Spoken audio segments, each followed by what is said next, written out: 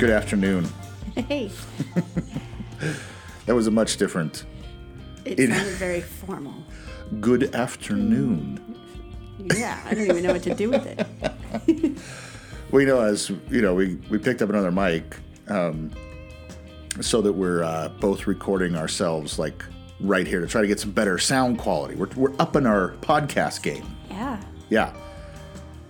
But in that, I was playing around with some of those voice modulation things, so I could do that. Good afternoon, but in a really good afternoon. I don't know. When you had the Saw voiceovers working, I did. it was pretty creepy.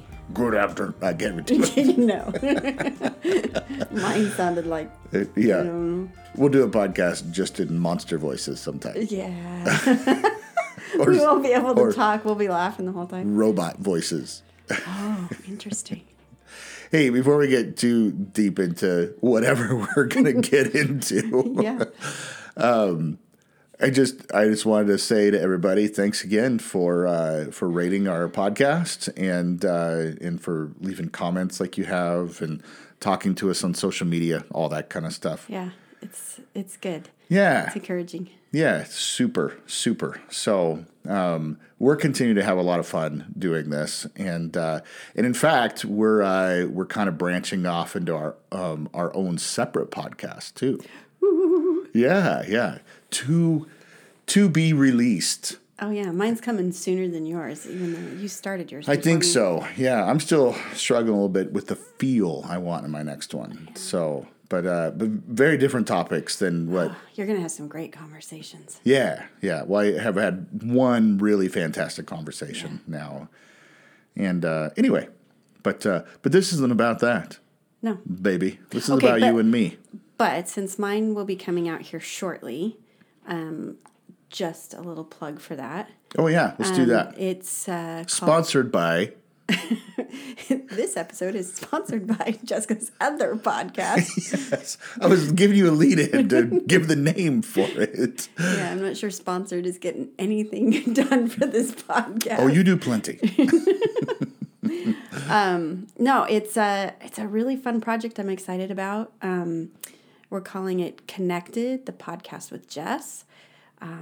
We're diving into interviews. I'm diving into interviews, I guess, with people that we can have a conversation around the connected relationships we have with each other as well as with ourselves.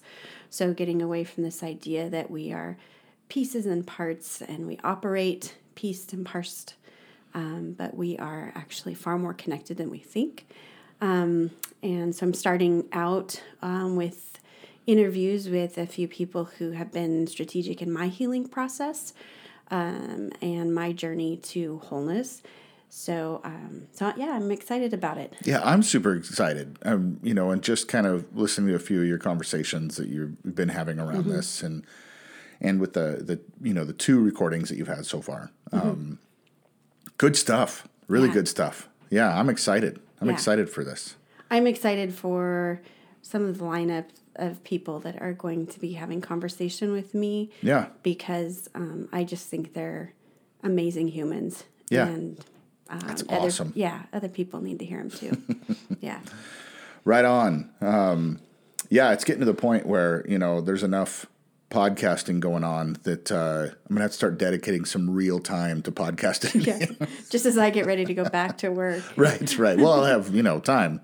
So I don't know when I'm going back to work yet. Yeah. So as so many of you are probably in the same place as that. Yeah. And it's just unsure times still. So, but yeah, so... Hey, we probably won't be doing as much drinking on those podcasts or any drinking on those podcasts. That's not what they're about. Well, this one's not about... Oh, the new podcast? Yeah. Yeah, not Sacred Spaces. We'll always drink on Sacred Spaces. Yeah, I said that's not what those podcasts will be about. Like this one is about drinking.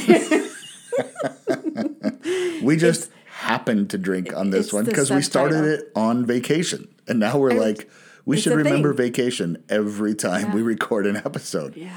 So today, we're playing with something fun. Yeah. These look great. Yeah. Hear that? Nice big giant round solid ice cube in there. Today we're drinking whiskey sours. Cheers. So this is from a local whiskey den, Hogwash. And we just saw online on Facebook that they were doing like these come pick them up and take them to go dinner meals a couple times a week, and they would throw a drink in, or like a drink mix in with it. And we're like, what the heck? Yeah, this was pretty awesome. For $40, we got 3 pounds of wings, and basically we've gotten, I think, 5 or 6 drinks out of. This is the 5th. Yeah. So we've gotten so far 5 drinks, and I don't know if there's any left in there. There's probably enough for one more, but we're out of whiskey now, so you can see how much we liked them since last night. That's too much information about us. We'll have to go to the store again. No, that's these are great though, and what a great. So if you're local here in Spokane, you should look for those Hogwash deals, because those are they do like it's a great deal. Monday, Tuesday, Wednesday, Friday, so here's what I was thinking: $40, Saturday. Yeah, and we've now had 6 drinks out of that, right? Of which they provided enough bourbon for 4 of them.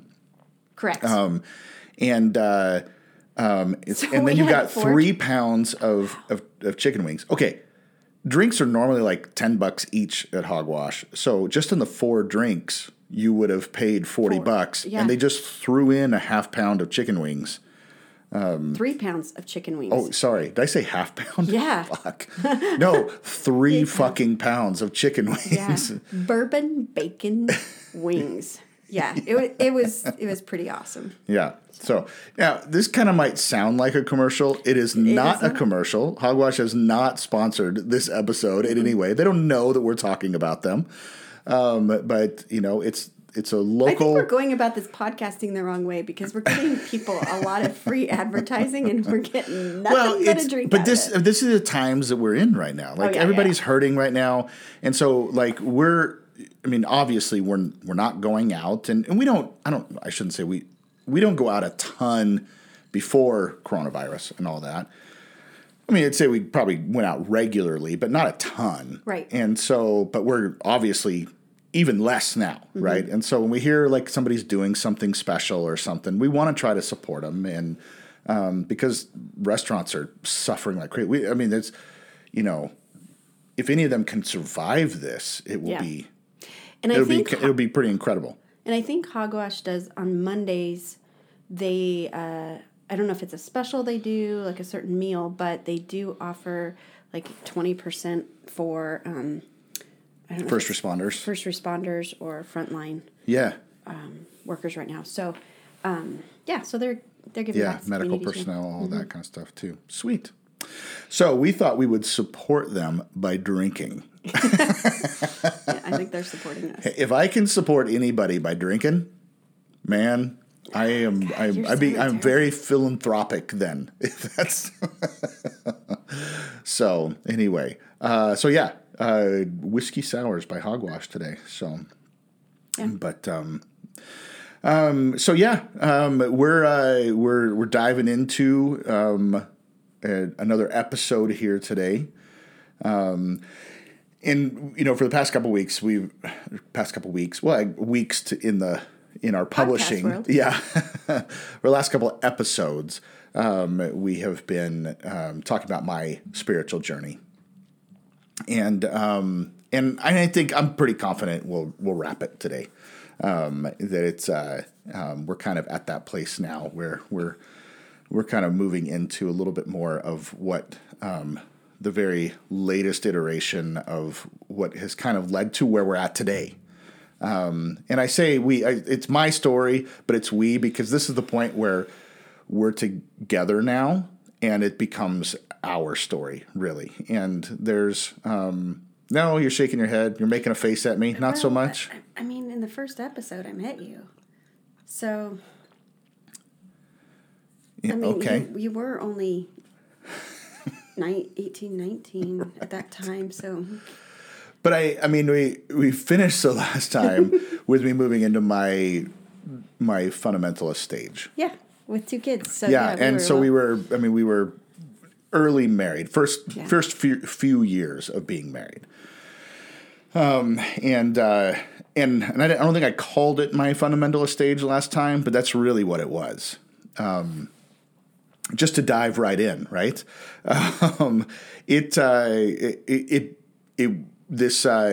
This grasp of certainty became like my entire focus, right? And it became like this thing of like where I was wanting to find, search anything that would be more concrete. And that's kind of what I made my entire faith practice about, was the more concrete that I could make it, then the better I felt about myself. And let's be honest, I got really good at arguing with people during this time. Yeah. I mean, that became like we kind of talked about that a little bit when we went and we evangelized the Mormons, right? and that's kind of where it started for me. This was that where I got really good at processing the concrete nature of things, that the concrete nature of the answers I was finding, and really being able to file those away so that anytime I had a conversation with anybody, I could just like decimate them. And I had this sick kind of pleasure in that. I really did. Like it made me feel good to just obliterate somebody's own faith arguments or their own faith positions or whatever else for mine. And to cause them to question everything. And why do you think that is? Well, I was okay with it because I felt like I was doing them a favor.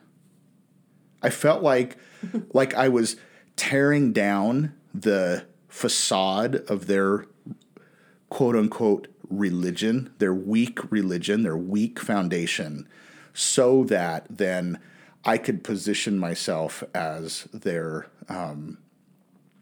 teacher, as their guide to a more proper, a more enlightened way of thinking. Not enlightened, I wouldn't have used that language. A more solid, more foundational way of thinking. Don't you think that with that fundamentalist space that we were in, that part of that belief is that, how would you say it? That there was a responsibility on us to make sure that other people knew the truth. So whether it made you feel good or not, it was backed by this, I have to do this. I have to let the world know that they're wrong. Yeah, and I really do believe it came from this genuine position. I mean, kind of like we talked about last time, that there was this thread of caring for people and loving people that when we look back over our lives, marks us our entire life, right? We were kind of like, that has guided us, that has directed us, even in the pendulum swings it has. And I really do believe that even in this fundamentalist decimating somebody's faith beliefs and tearing them down so that I could expose them to a more solid foundation, all that kind of stuff, I believe it was with the best of intentions. I really believed that's how I was loving people. I think a lot of people are that way. A lot of people in the same position are that way, which I give myself a little bit of grace for, but I have a lot of, if I'm honest, I have a lot of shame over that period of my life, more so than any other faith period of my life. Yeah. Does that make sense? Because I think it was because it was a very intentional period, and because of that, I think about some of the things I said to people. I think about I was really great at laying guilt trips on people, People used to joke about it in our youth groups because I was just so good at laying a guilt trip on somebody. I remember, Jeremy skipping youth group to go to a concert and me, just nonchalantly saying, well, I'm glad Jesus is that important to you. And it was like, and he just looks at me and he's like, all right, whatever. Thank God he never bought it. But it was like, no, but he did tease you a lot about being given the guilt trip. And I was kind of, ribbing him a little bit, but I kind of wasn't too.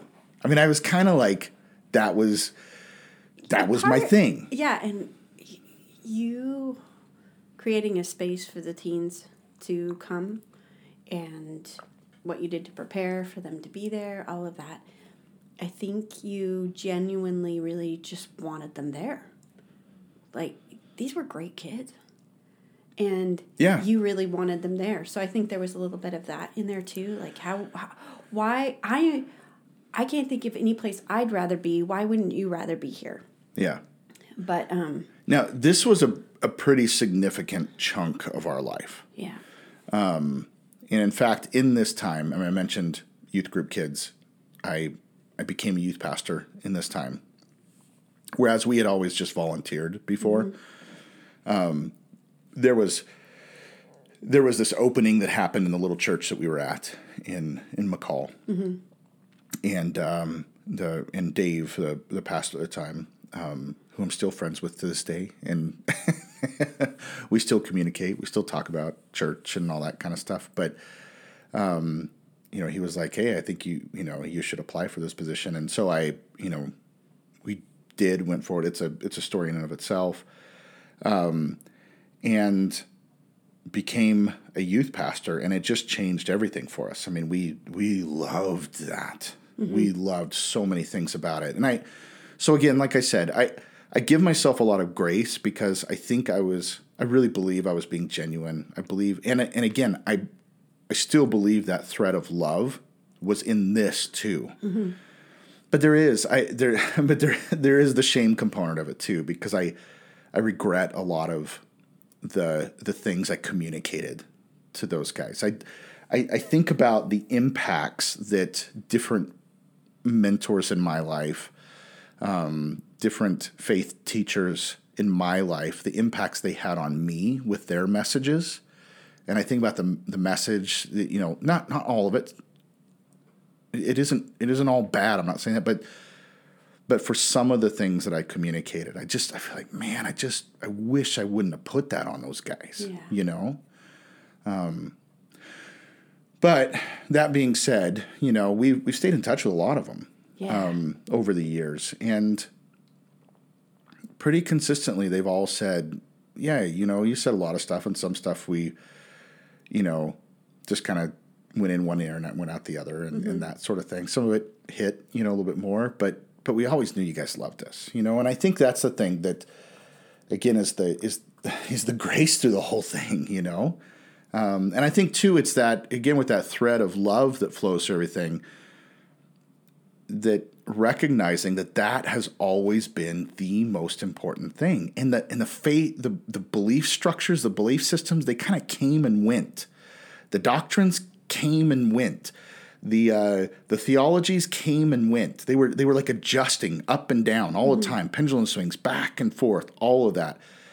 But there was that consistency of just that loving and caring for people. And so I guess you could say that the motto that we were kind of living by, they don't care how much you know until they know how much you care, probably fulfilled itself. Yeah. Or maybe we more intentionally fulfilled it than we thought we did. I'm seeing so many of our youth group students who are now, have their own families and adventures and journeys themselves, many of whom we are learning from and being inspired by, growing from. When our kids needed support, they were always there. Yeah. They were the first ones to jump in and rally behind our girls. And support them. I know for Sydney with Asher, many of her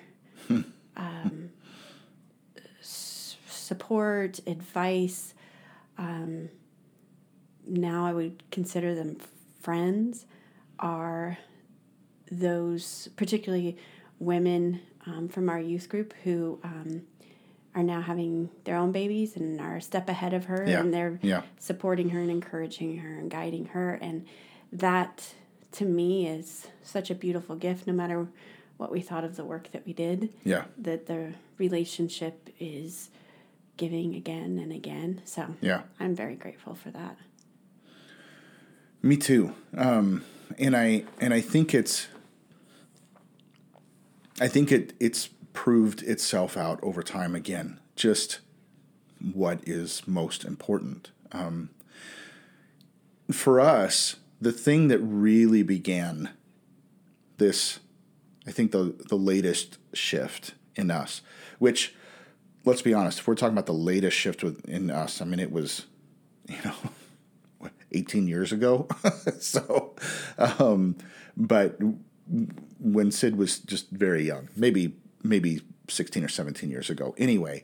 But when it said, Dave, who was a pastor at the time, who had hired us, and he and their family decided that they needed to make a shift and go somewhere else. And so at our little church, we were going to stay.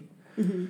And we began looking for another pastor. And we began looking for another pastor with a very specific set of criteria. Like, I was pushing for this. And it was very much in line with a fundamentalist kind of approach, right? Looking from a specific seminary in Southern California that I was kind of crazy about, and even though I never went to seminary, but I loved everything behind the seminary and all that kind of stuff. So we began looking for this person, and we found somebody from that seminary, and they came up, and I just remember that there was like some instantaneous red flags in the first visit. In the very first visit, and we just ignored them. Like one of the things was, I just got to say this because this is like that. We should have known at this very moment. Nope, you're done. Yeah. I've always been a coffee nut, and that's grown over time. And so, I had, and I was kind of early on in my coffee nuttery at this time. And so, that was one of the things. Nunnery. So I was like, coffee nunnery. But that was one of the things that he and I had kind of connected on a little bit, is that he had said, oh, he loves coffee so much, loves going to coffee, all this kind of shit. And I was like, okay, sweet. So we got this connection point. He was a younger guy. They had young kids, a little bit younger than ours. He was the same age as us. He just didn't have a family as soon as we did. True. Yeah. So, and so he comes, and they were, they just got into town. They were coming to our house, and I was like, hey, I just put a fresh pot of coffee on, and I said, so I know you love coffee. I love coffee. I said, I'll go get you a cup. And he's like, well, when you say fresh, like how fresh? And I was like, I don't know, within the last 15 minutes. And he's like, I like my coffee really fresh. And I was like, I guess I can make a new pot. And he's like, that'd be great, thanks. And I thought he was kidding. He fucking wasn't kidding. No. And so I dump a whole pot of coffee out to make him a fresh pot of coffee, And I was like, that should have been the thing right there, that we were like, yeah, you can get the fuck out right now. Yeah, because it only went downhill. It only got worse from there, right? Yeah. And I don't want to spend a lot of time talking about this guy.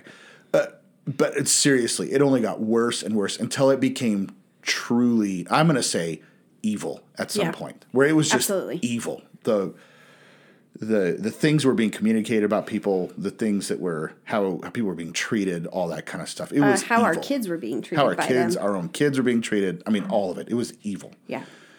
So I remember you and I one day looking at each other and going, if that is where we're headed, Like this was the guy that had been in the seminary that I was so crazy about, that was under the teachers that I was so crazy about. But you're all supposed to finish seminary in like 2 to 3 years, right? Okay, yes. And it took him 7. I know. Anyway, okay. There were so many red flags. Many things. Okay, but still, you and I said to each other, if that is where we're headed, then we need to get the fuck off this train right now.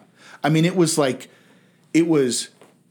like jolted us wide awake that there is something seriously wrong if this way of approaching faith, if this way of approaching like this concrete certainty, the foundational certainty, all that kind of stuff produces that kind of person, we have missed something. We're on the wrong train, right? Well, I think what it actually did, we didn't have words for it at the time, but what it actually did was shine light on the fact that as much as we thought we believed what we were buying into, this fundamentalism, we actually didn't. Right. I think we grabbed hold of some things that were actually a bit on the surface, some ideas of some concrete concepts or ways of thinking, but it as an internal way of life, we hadn't bought into that part. And I think this was that moment where we went, wow, I don't think we are this as much as we thought we were. Yeah. So it wasn't long after that we actually ended up leaving that church, going, again, another church that Dave had moved to, and starting there. And there we met another wonderful person in Mike. Mm-hmm. And by this time we were kind of starting to, like, there's different ways of thinking about things, and different ways of approach. And it was still very scary for us because it involved uncertainty, embracing uncertainty, whereas we were all about embracing foundational certainty, right? But Mike was much further ahead on this journey than we were.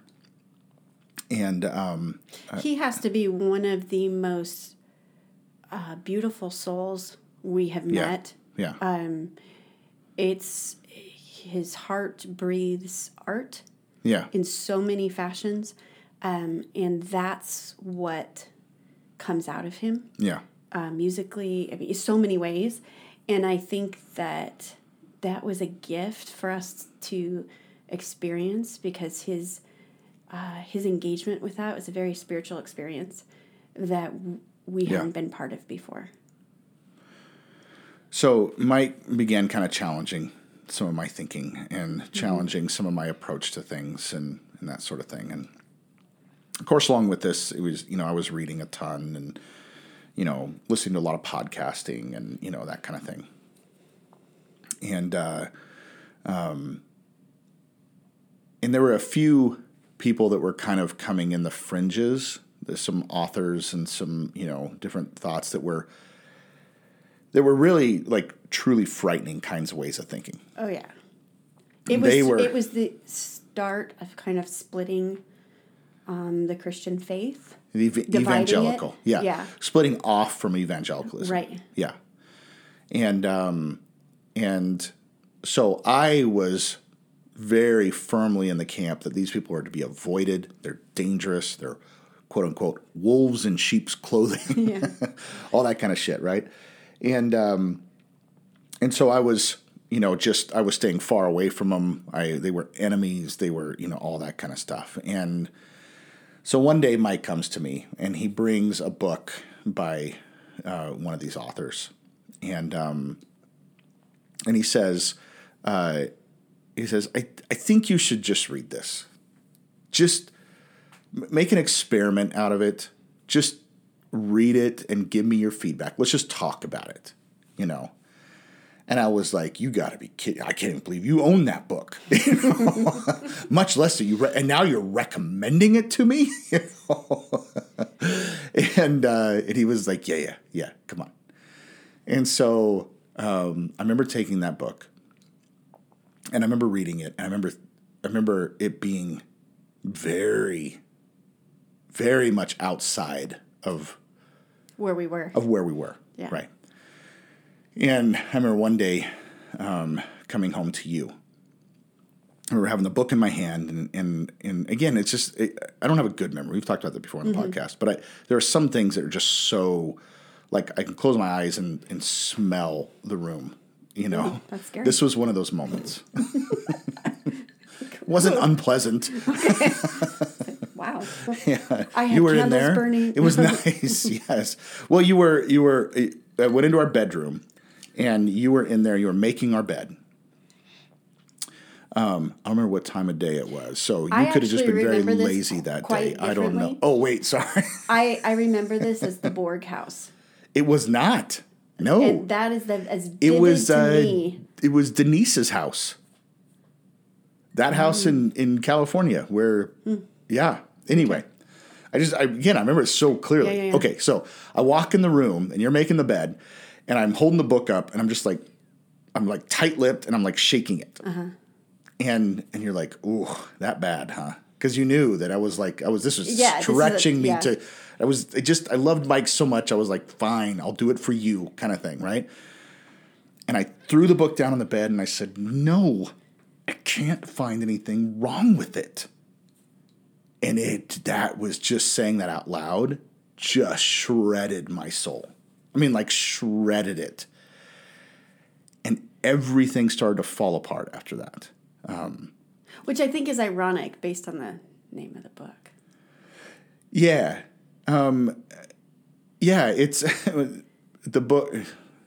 I don't know. We can, if people want to ask about it, then we can have, they can feel free to hit us up on social media or whatever. And I'd be happy to talk to anybody about it. Somebody tried to kick us out of the church for reading Love Wins. That was right. Not okay. even. So anyway, the point is that this was by one of the most heretical people that I knew at this time, right? Overtly heretical. And I'm reading a book by him and I can't find anything wrong with it. Like his reasoning is so sound, right?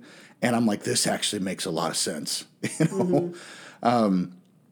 And so, Mike was so gentle with me in that time. Just like, God, and we were still very young. I mean, late 20s? No. At this point?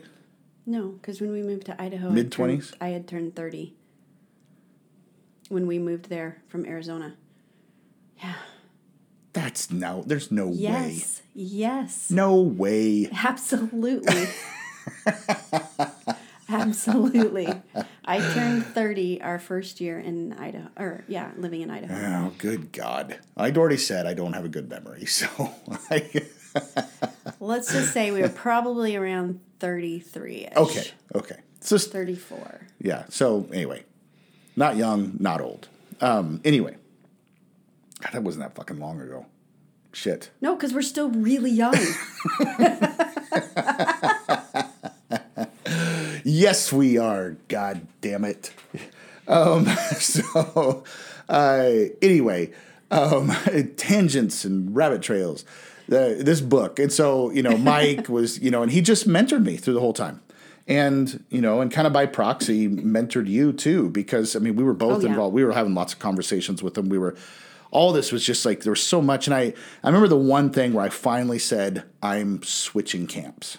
Because there was, at that point, there very much was evangelical camp. And you were either with us or you were against us. And that's all there was to it. And if you are paying attention to those guys, you are not with us, right? And so I read this book by one of my favorite teachers / theologians / fundamentalist preachers, and prolific author, had written tons of books, but he wrote this book, and I'm blanking on the name of it right now, and that's okay. But I remember this. It had a rattlesnake on the cover. Yeah. And that was and it was all about people. John MacArthur's book to come out. I wasn't going to say his name. We talked about him enough already. Just get over Anyway, I know, but seriously. No. Okay. We made conscious decisions about what we did with his books at that point. And this particular book was the first one you had read after the other book, yeah, and after starting this conversation with Mike. Right. And he was very much, I was like, I'm going to read something on the other side, talking about the dangers of thinking this way, right, and why we shouldn't be like that, and all that kind of stuff. And we went on vacation, and to this camp, and I remember there was no internet, there was no TV, right. We just had board games and books, and we just sat around playing games and then reading the rest of the time. So I just devoured this book while I was there. And I remember getting done with it and thinking... You hadn't even gotten done with it. You weren't sure if you could finish it. I think that was because I just remember saying to you, he is filled with so much hate. Mm-hmm. Like, it's just vile. It's vile the way that he's speaking about other people. It's vile. And you had felt at that time, he can't even really back up his stance on this. No. It was hate. Just about hate and vile. And that was it. I was done. I was like, if that's the argument against this is to hate, you were looking for a real argument. Yeah. You were looking for something that actually made sense. And I was like, I will choose love. Mm-hmm. And that, like, there was a shift from that day forward where I was like, I'm done with that then. Mm-hmm. Like I was done. Yeah. And that, like, propelled us forward from that day on. Go ahead. It was as if a curtain had been pulled back. Yeah. And I say this often about many things, but it's true. You can't unsee what you've seen. Yeah. And we saw behind the curtain, and all of a sudden, the filters were gone and the rationalizations were gone, and we had to question everything. Yeah, and so we did. Yeah. And it was a little scary. Mm-hmm. It felt a little bit like we were flailing at times. But it was like, we were done. We knew we could not do that. And the questions that we had because of this were heretical questions. Mm-hmm. And particularly for you being a pastor, if anyone knew that we were really wrestling with these questions, one, we couldn't let those we were serving at the church know that we had so many deep concerns. Yeah. With the way that we'd been practicing faith up to that point. It was kind of dangerous territory for us because our livelihood was at stake with it, mm-hmm. too. And so, at that time, we began teaching our youth group kids different. We started changing how we were doing youth group. Mm-hmm. We started bringing everybody into our home. We started... that was a big, beautiful shift. Yeah. Just all of this. And it was like... And those are some of, like, the most precious times that both of us can remember. Mm-hmm.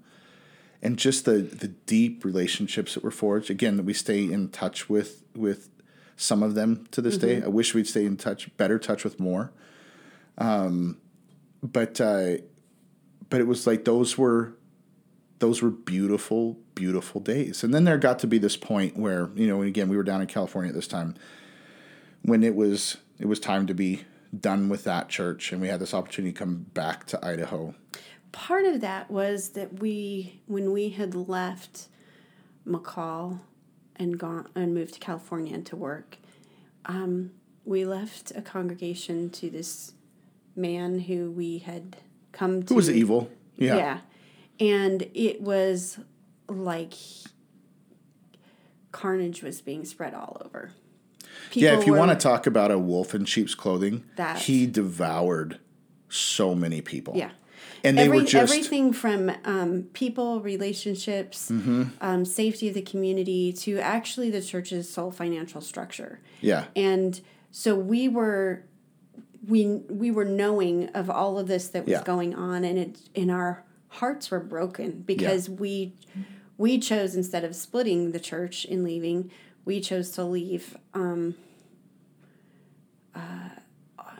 our own decision. there could be an entire story just about how that whole thing happened. But I say this because there was always a pull for us towards a community that we knew was hurting. Mm-hmm. And we loved our youth group tremendously in Watsonville. Yeah, but there were some things that changed there within the structure of that church too. Right. And again, we knew that Mike and Dave were both looking at leaving too, and it was like just there was a shift that was happening. Yeah. We just didn't care to be in a difficult situation again. And so we had so many of our youth group that were graduating and moving on. I mean, like a large chunk of our youth group. And we're like, this is good timing, you know? And so so we went back to Idaho, different church. This was Donley Bible Church, which still, I mean, we don't attend church now, but put me back in that same set of circumstances again. With Brian.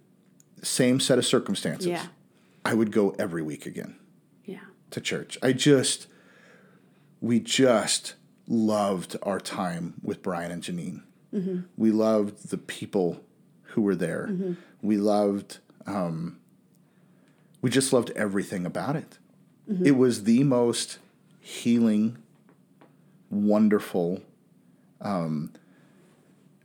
beautiful for our family experience that we had ever experienced for a couple years. As you say, until it wasn't. Until it wasn't. And I don't want... I'm not saying I don't want to talk about it. I'm just saying I don't want to dive too much into it in this conversation. I think there's some things that they can just be conversations by themselves because they're so intricate. I mean, there's so many things that were happening. But the important part is we went back and Brian he blew open our minds to just recognizing just an entirely different way of approaching faith, approaching community, approaching people, everything. It was just blew our minds open. Mm-hmm. I still believe that he is one of the greatest thinkers in this entire realm. And it was just because he was in this little Donley Bible Church with a population of 150 people in the town, even though we had a congregation of 300, but which is still tiny, but it was still, it was huge for that. It was double the size of the town, right? But had word ever leaked out about what Brian was talking about in any kind of capacity, then, I mean, he would have been highly sought after. I mean, it was, again, he just had this natural, easy way of just saying, why do you think that's important when this is what Jesus talked about? And he would just kind of say this simple little thing and you'd just be like, oh my God, that changes everything. If that's really the way it is, it changes everything. And so we had 5 years with Brian and Janine just pouring into us. And along with the entire church, but we were kind of their partners. And so, and then of course, like we said, alluded to, there was this difficult thing that happened, about 2 years in, I think, or so.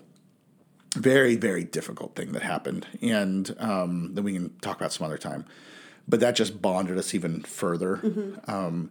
And we just, to have that kind of opportunity to just be mentored or discipled by somebody who was just had this refreshingly wonderful and easy approach to faith, the gospel, that sort of thing, He used to say that he believed that Jesus was the smartest man that ever walked the earth. And I used to sit there and think, wow, because you're really smart. I mean, like he could just think, and he never did it, but you knew he could think circles around you. And yet he didn't care about doing that. He just cared whether we turned someone away at the food bank. Mm-hmm. You know, did every kid feel loved today that walked into the church?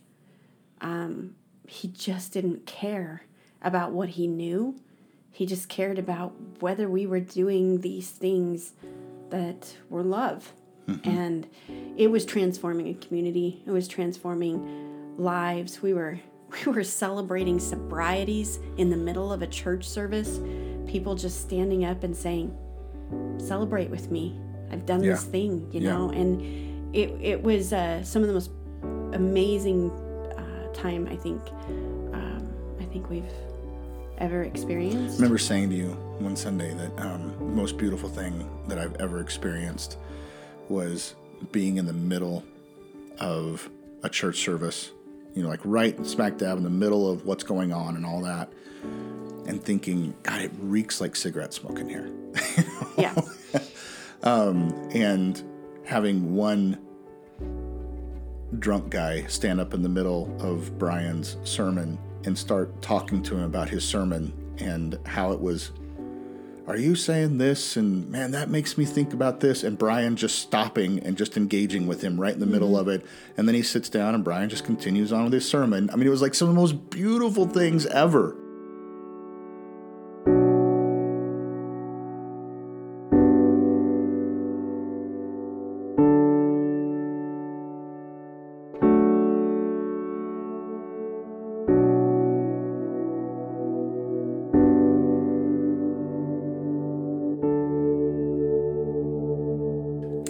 And I have to say, you had this exceptional opportunity with music there, to have a team of people that you guys got to craft and create something every single week, and I know that you have mixed feelings on what all that means and looks like now, but I remember there was one guy who came in every week. He's very active in the food bank in the community.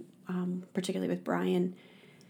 And I remember he used to tell me, he goes, "You know, if I'm really honest, I don't understand anything Brian's saying." He'd done a lot of drugs in his life. He was a little slow. But admittedly, he would say that. He's like, "I don't get half the stuff that guy says." Yeah. He said, "But the music," he goes, "that's where I find God." Yeah. And you know, I often think about that when you question what the purpose of that was, but you just created this space where he got to sit there and, you know, meet with God on his terms. Yeah. It was, everything was out of the box. Nothing. Well, second service was probably quite a bit more in the box. We had two very different services, two very different experiences. I mean, it felt a little different, but it still was. It still was the same message. It was still the same heart challenge. And, it was just how it really was just about how we approach music. But so in all of this, though, like we alluded to, we did.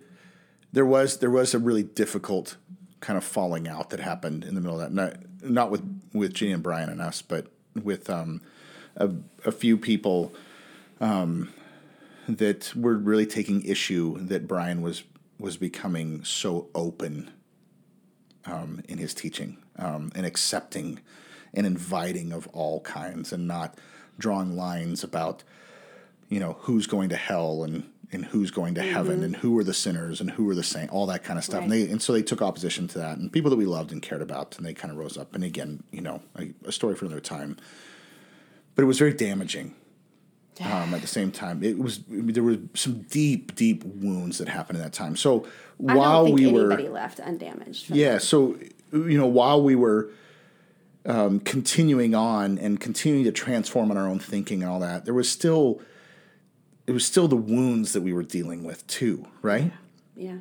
And I think the thing that became really, really absolutely important to you and I is that this thought that we came to, that if there is a better way to think about God, or if there's a way to think about God that paints him in a better light, right? That makes him look more loving, more caring. Notice I'm still saying him at this time.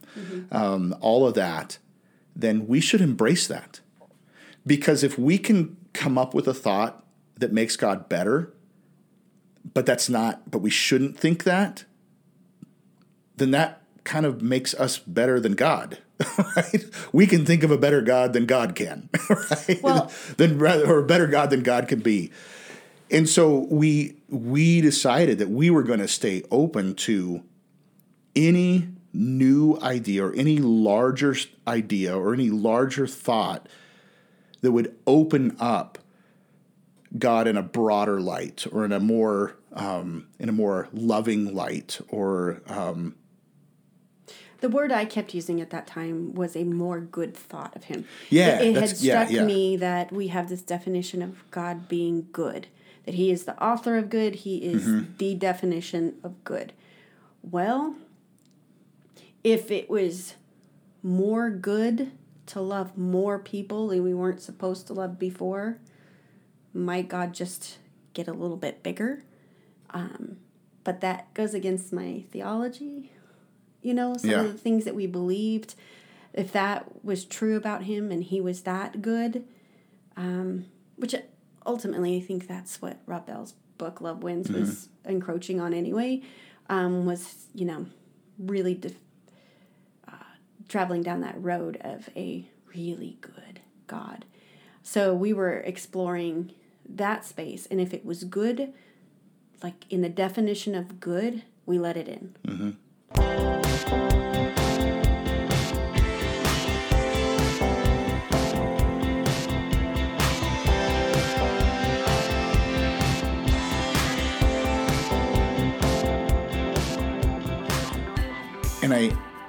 And I think in that we really opened up our belief system to be accepting of anything that was good, anything that was loving. That's when we recognize, like I said, that thread that flowed through. That's when we recognized that there was nothing more important than this. That there was nothing that was of more value than this, and that was to grow in capacity to love, grow in capacity to the way of love. Whatever.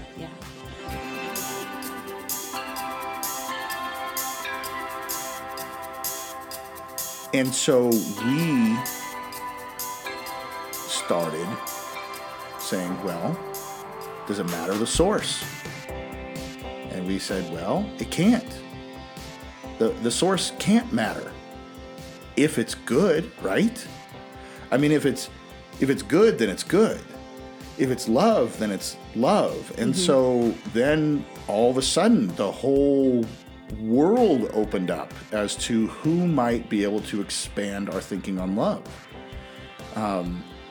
And yeah, I'm talking about other sacred texts. I'm talking about other religions. I'm talking about other religious figures. I'm talking other political parties. Other political parties.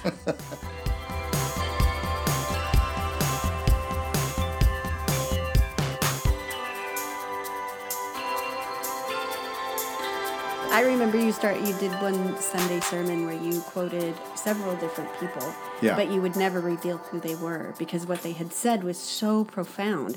It needed to be heard, but you wouldn't say who it was. I think I quoted Oprah and Obama and Gandhi. Gandhi maybe. People like that typically even though our church had grown so much, still typically there was that Idaho. Yeah, we were in Idaho where everybody was red-blooded Republicans, and they were, and so I like purple.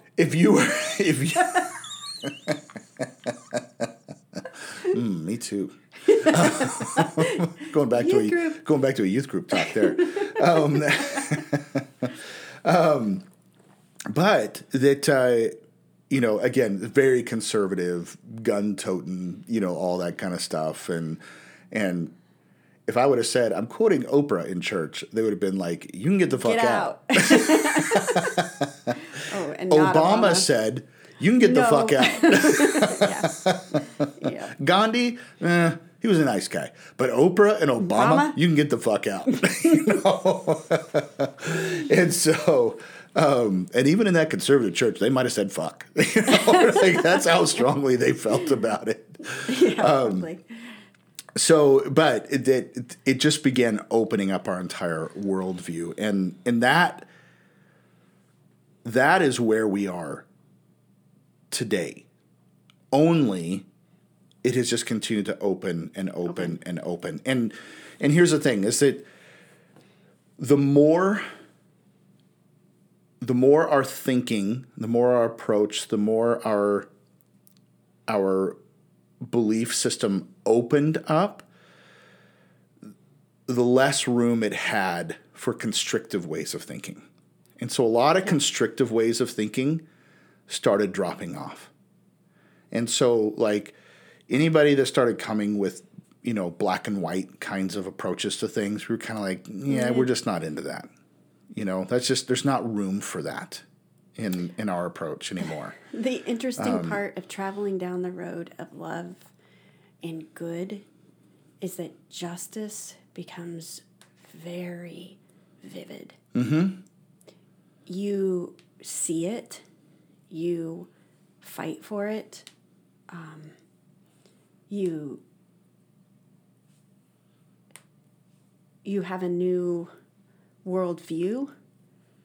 So the closer we got to love and good, the more we started to call bullshit on the church.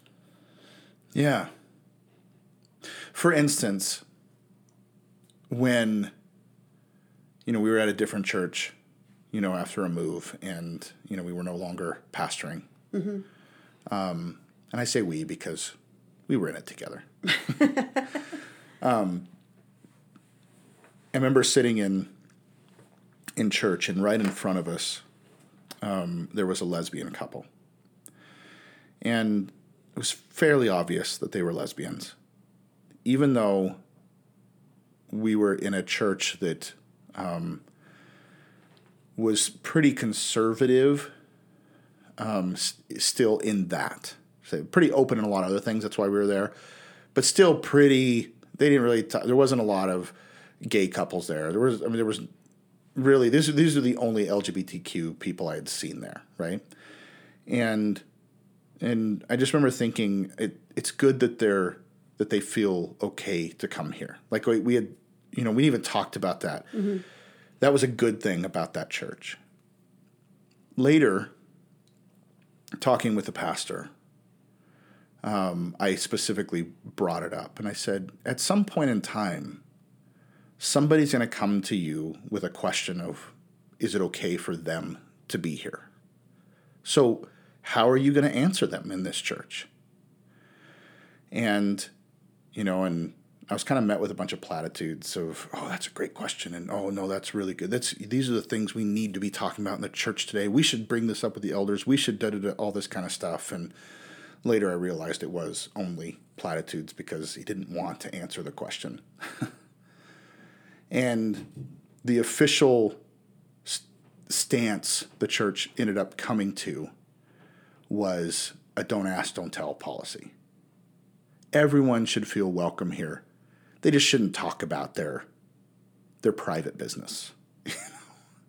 And I remember that just absolutely breaking our hearts. It was open but not affirming. Not even open. Like it was, you were welcome so long as we just don't point at the fact that you are different from us. And because ultimately what the opinion this church still had was that lesbian couple was living in sin. But we're all sinners, so you're welcome here, But we're not going to ever accept your sin. We're certainly not ever going to affirm your place here. You're certainly never going to serve in any capacity here, you know? And I remember for you and me, I think that was in a list of things that we kind of just started saying, this just isn't our home anymore. And this being the church. Right, because we knew we could travel around town, we could try different spaces, and there might be something that was a little bit more suited to where we were at, but we'd seen behind the curtain so many times that I think it was just time for us to step back altogether and figure out what this spirituality actually looked like for us. And I know there's a lot of people that are doing that. They're stepping back and they're saying, can this broader experience of love and good and God exist inside a building communally with other people that think the same way? And if so, how does that happen? What does it look like? But in our ever-expanding views on things, like I said, anything that was becoming limiting, there just wasn't room for anymore. Mm-hmm. Right. And I think there was enough limiting factors that we just couldn't keep wrestling with. And so we had to say that I think we are far too open to a picture of God than can fit within these confines. And so it just isn't room for us here anymore. And I've been challenged by friends on that. People that are still engaged in the church, and they're like, but how is the church ever going to change if you just walk away from it? If you're not on the inside, they're never going to hear that from. And I was like, I don't want to fight. Yeah. I spent too many years doing that. I don't want to fight the battles anymore. I don't want to be a truth and justice warrior anymore. I just want to live in a right way that is affirming of all people, not all beliefs, because I don't think all beliefs are equal. But, oh God, I just said that. I mean that specifically in any kind of belief system that is, that binds people up, Oppressive. That's oppressive, that puts heavy burdens on people. Any belief system like that, I'm just like, I'm not interested. I'm not okay. Not all beliefs are equal, right? But anyway, I think that for you and I, we just said we're far more interested isn't even the right word for it. We just want to live in the way that we believe is right. I don't want to be crafting arguments for people anymore. I don't want to be trying to convince people to think a different way. I don't want to be, writing sermons. We just want to live in a way that we believe is affirming to all people, that is welcoming to people, that is loving and caring for people, and quite honestly, very specifically so, those who have been typically oppressed and denied and not welcomed and not accepted. I'll walk past 100 people that I once knew to go spend time with that person because I don't want them to feel ostracized. I don't want them to feel like their life doesn't matter. Like their voice doesn't matter. Like they don't have a place. Like that their service isn't as desired as someone else's service that has their shit together, that has their belief system together or any of that kind of thing. And it's a little bit of a different place from us because, if we're really honest, we feel disconnected right now. And I don't know how to remedy that. And, and again, I've been challenged by some friends that, well, sometimes you just, again, if you're going to love people, then you just got to be with them and warts and all. You just got to, and all that kind of stuff. I'm like, no. That doesn't ring true right now. Well, I think it's more complex than that. There's a business involved here. And we cannot get around the fact that right. Church is a business. I don't care if they filed under a nonprofit status or not. They are a business. And that makes it difficult because there's always fiscal agenda on the table to survive, to pay bills, that sort of thing. So for us, I think we needed space from that. The other thing that this came to a demise for us because we were in such internal conflict over what it was that if we were honest about what we believed, if we were authentic in that, and what we were walking into doors or surrounding ourselves in Christianity with, were two conflicting things. And so it was constant conflict within ourselves and with our spiritual practice. And I think that was when we came crashing in personally, and we had to look and see how we right this within ourselves, how we live in authenticity. We couldn't keep saying we believed this when actually we really believed this over here. Yeah. That became the point where we couldn't play that game any longer. True. There's no cherry on top of this story. And no. And I say that because because if anything, what we've embraced is the ongoing nature of change, the ongoing nature of growing, developing, of when you're open to having your thoughts challenged, then it's the universe out there. Mm-hmm. When you're looking for concrete certainty, then you can measure that. You can measure that box. Well, you can arrive. You can land. Yeah. Say, this is it. We're here. There's nothing more to be understood. And we just live within that. We got okay with not having a place to land. But we launched ourselves out into the universe, and we understand that we will be shooting in a flow, a direction. I don't want to limit it to one direction, forever. Mm-hmm. Now, there will always be more to understand. There will always, and I think that's when we embraced that is when we said, again, then we can't bog ourselves down with little concepts. We can't bog ourselves down with little ideas. Little ideas like hate. Little ideas like not being willing to accept somebody because of their sexual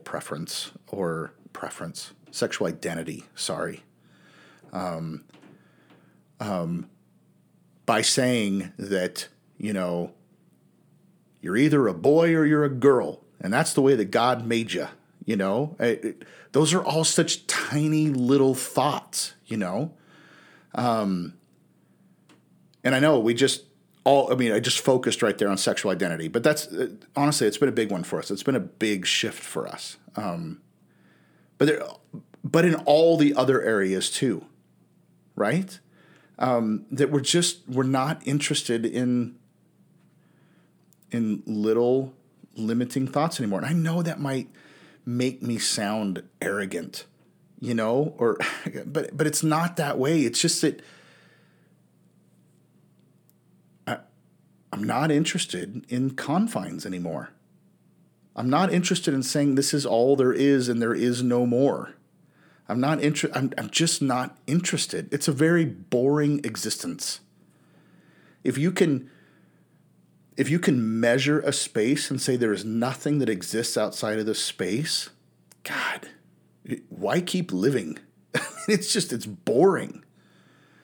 And we have been opened up, like you were talking about earlier. We have been opened up to an ever-expanding universe of thought and ideas. And there is nothing that is off limits for us. No. Nothing. It also doesn't mean that we buy everything that we hear, because there's a lot of things that come our way and we go, nope, I don't. Because we're not willing to trade one small thought for another small thought. Yeah. Just because it's a different small thought. And so that's kind of our, like we test thoughts regularly. Is this thought expansive? Is this thought big enough? Does this thought allow for more room, for more, for growth, for more development of this thought? Or does this thought shut things off? It's kind of like one of those decision trees, right? Mm-hmm. And it's like, if yes, can you continue on for eternity? Mm-hmm. If no, are you done thinking? Any branch of the tree that's a no answer is kind of like, nah, that thought ran its course, right? And it's not always easy. There's some times when we struggle through some things. We struggle through we come to each other sometimes. And in fact, we have a recorded podcast that we didn't air, and we're probably not going to air. We're probably going to have to re-record something else about it at some point and come back to that thought. Because as we were exploring that thought on here, we're like, it just isn't coming together. It's too confused. We're too Sounds confused. kind of like right now. Yeah, we're too confused to keep talking about it, for fuck's sake. Why in the world would we release this on, people we care about? And so it's not always easy. It's not always, it's not. But it's good. Jess, it's good, right? Yeah, I'm more excited about where we're at than we've ever been before. Yeah. I think it's richer and deeper. It isn't absent of God. I just don't think it has the container that it did before. Hopefully, we keep testing to see if there's still a container existing, because we want to get rid of it if there is, because I don't want to limit what I don't know. Well, to kind of start, winding this down on a very controversial note that we can pick up later. You just said it's not absent the existence of God. No, it is not. It is full of the existence of God. But we're less convinced of what God looks like anymore. In some things, that's a loaded statement. Because, I'm just saying. Yeah. We're less convinced of what we once believed to be true about God. Well, that I'd be there with you on that. That we're less convinced he looks like looks like what we've spent a lifetime saying he did. Yeah. We are more convinced of love. Mm-hmm. More convinced of that love truly at the foundation of anything is good. Hot damn, that's a quote. We should end right there. Oh my gosh. I'm so proud of myself. I was just thinking, if we ever asked anybody to come on and chat with us on here after this one, they're going to be like, hell no. I ain't touching that. They'll get me to say something I never meant to say. Right. And then I'll add music to it. And we'll quote it. Right. And then they will be immortalized as a heretic forever. Just like us. Just like us. You can be like us too. You can be just like us. Drinking whiskey sours on a podcast. That's right. Yeah. Or whatever else we come across that day. Anyway, I think it's a good time to move on from these chapters and get on to something else at this point. I love these conversations with you. Yeah, I really do. I love working these things. I love how we've worked these things out over the years. Thank you. Yeah, thank you. All right. See you next time.